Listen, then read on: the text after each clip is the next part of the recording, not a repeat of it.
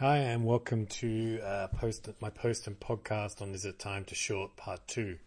What we're going to do is just look at markets, the conditioning, where they've come from, where they could be going, and just give you an idea, or at least an intellectual framework for whether you want to be shorting markets here or not.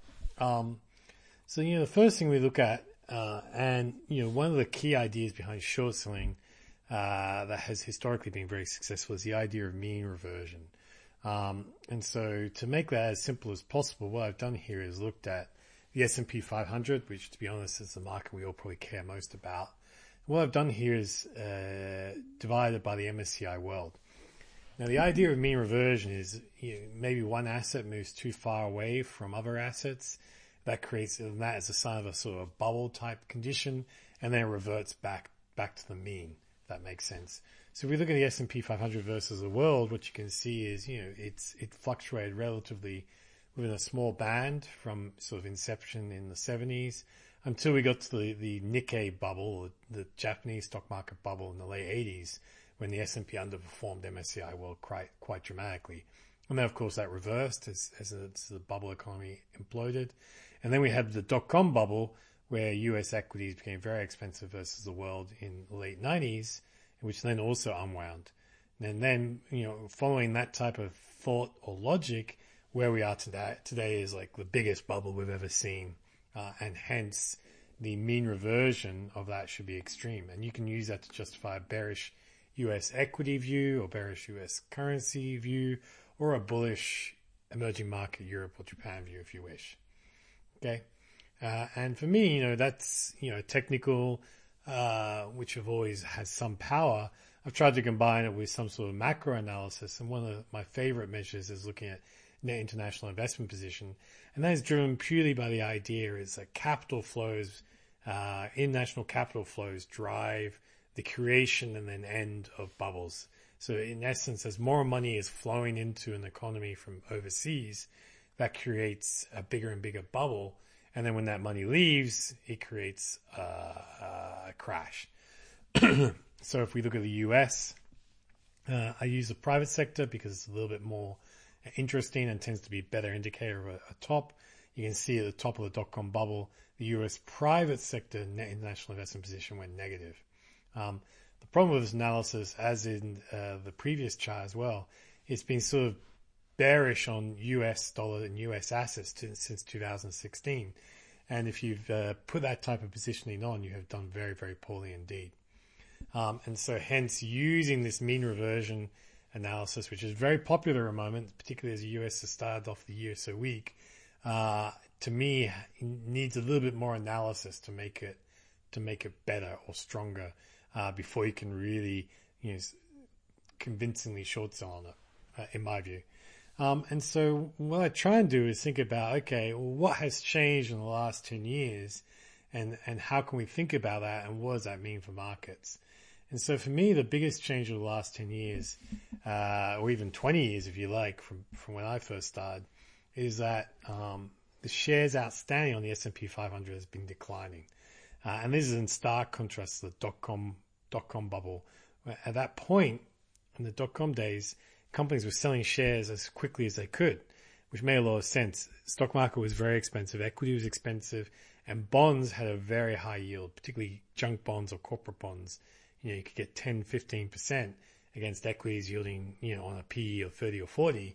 It made absolute total sense to be selling that equity, putting the money into cash or buying bonds or whatever. And what we've really seen, and we saw beginnings of it late in the GFC, but certainly over the last 10 years, is that, shares outstanding in S&P have been declining. And what that implies is that free markets do not set the price of equity in the US. It is the corporates, it's the CEO, it's the finance department. And in essence, what they're doing is an arbitrage. They're going, okay, we can issue corporate debt at this valuation, and then our equity is much, much cheaper than this debt. Okay, we're going to issue debt to buy equity. It's that simple. And so, and they're motivated to do this through options, through, if they're founders, their ownership. And this has been a very successful strategy and likely to continue because it's in everyone's incentive for it to continue. So unless you see bond yields really selling off, it's difficult to get very bearish on US equities. Now, if that analysis is correct, we should be able to look at other markets and see if that's confirmed.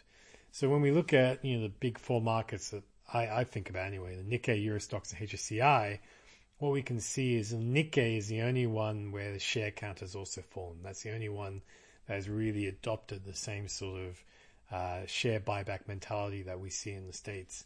And when we look at that, what we see is the Nikkei is the only market that is above its '07 highs because of that. Now, what that has meant, this sort of debt for equity swap or issuing debt to buy back equity, is that, and particularly over the last few years, is a correlation between HYG, which is the junk bond ETF, BlackRock High Yield ETF, and the S&P 500 is very, very strong. So, as the subtitle to the note says, if you're willing to short US corporate bonds, then you should be shorting equities as well. And you can see that relationship continues to hold. So, if you take that analysis as being correct, it looks pretty correct to me, I'll be brutally honest. You then simplify, whether you want to be shorting here down to some very simple questions. That is whether I think corporate debt, I want to be shorting US corporate debt or not. So let's do the bearish argument. The bearish one is super simple. If we look at the KDP High Yield Daily, which gives us a sort of yield on corporate debt going back a fair way, we can see that, from the 90s really until last year, you always demanded a premium to CPI, which makes sense to me because corporate debt not only has to give you a yield, it should also be protecting you against bankruptcy and also protecting you against inflation risk. So when we look at US CPI, sort of 7%, and the corporate debt yielding 4%, it's like a no-brainer. No one in their right mind would want to buy such debt, you would think. And so, shorting US equities looks like a great risk-reward trade here.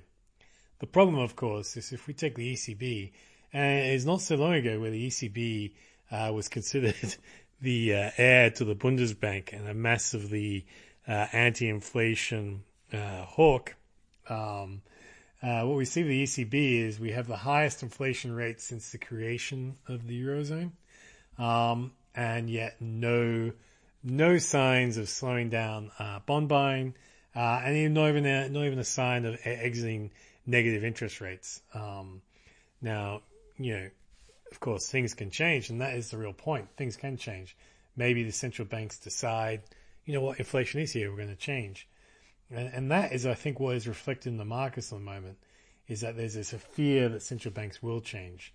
And of course, fear, because of the rise of volatility targeting and risk parity strategies that are popular with some people, what you see is that when fear begins to be priced into market, it becomes self-reinforcing. So as VIX rises, which is essentially people buying more protection or whatever, that causes equities to fall, which of course causes VIX to rise, so on and so forth. And one of the strategies I used to really implement, or used to think was going to be a big payoff, was the idea of auto callables and breaking through barriers. But what we've seen repeatedly over the last few years is central banks act before those barriers get breached. They don't trust the market for that particular reason. And so if you wanted to take a bullish views on markets, the VIX as of today is about 30, 33 maybe, a little bit higher. This is at levels where it has made sense to buy equities. Certainly outside of COVID, it's rarely been higher. And so, this combined with ECB and the Bank of Japan doing nothing about inflation and a VIX that's relatively high, you can make a very, very easy buy case. And it's in some ways very easy to understand. I mean, if you have inflation, your bond yields are yielding less than inflation, equities have been sold off, so at a discount. And so, the very negative real yields combined with a high VIX and central bank support is your buy case. The issue, of course, is whether this inflation is going to last and whether central banks are going to act on it.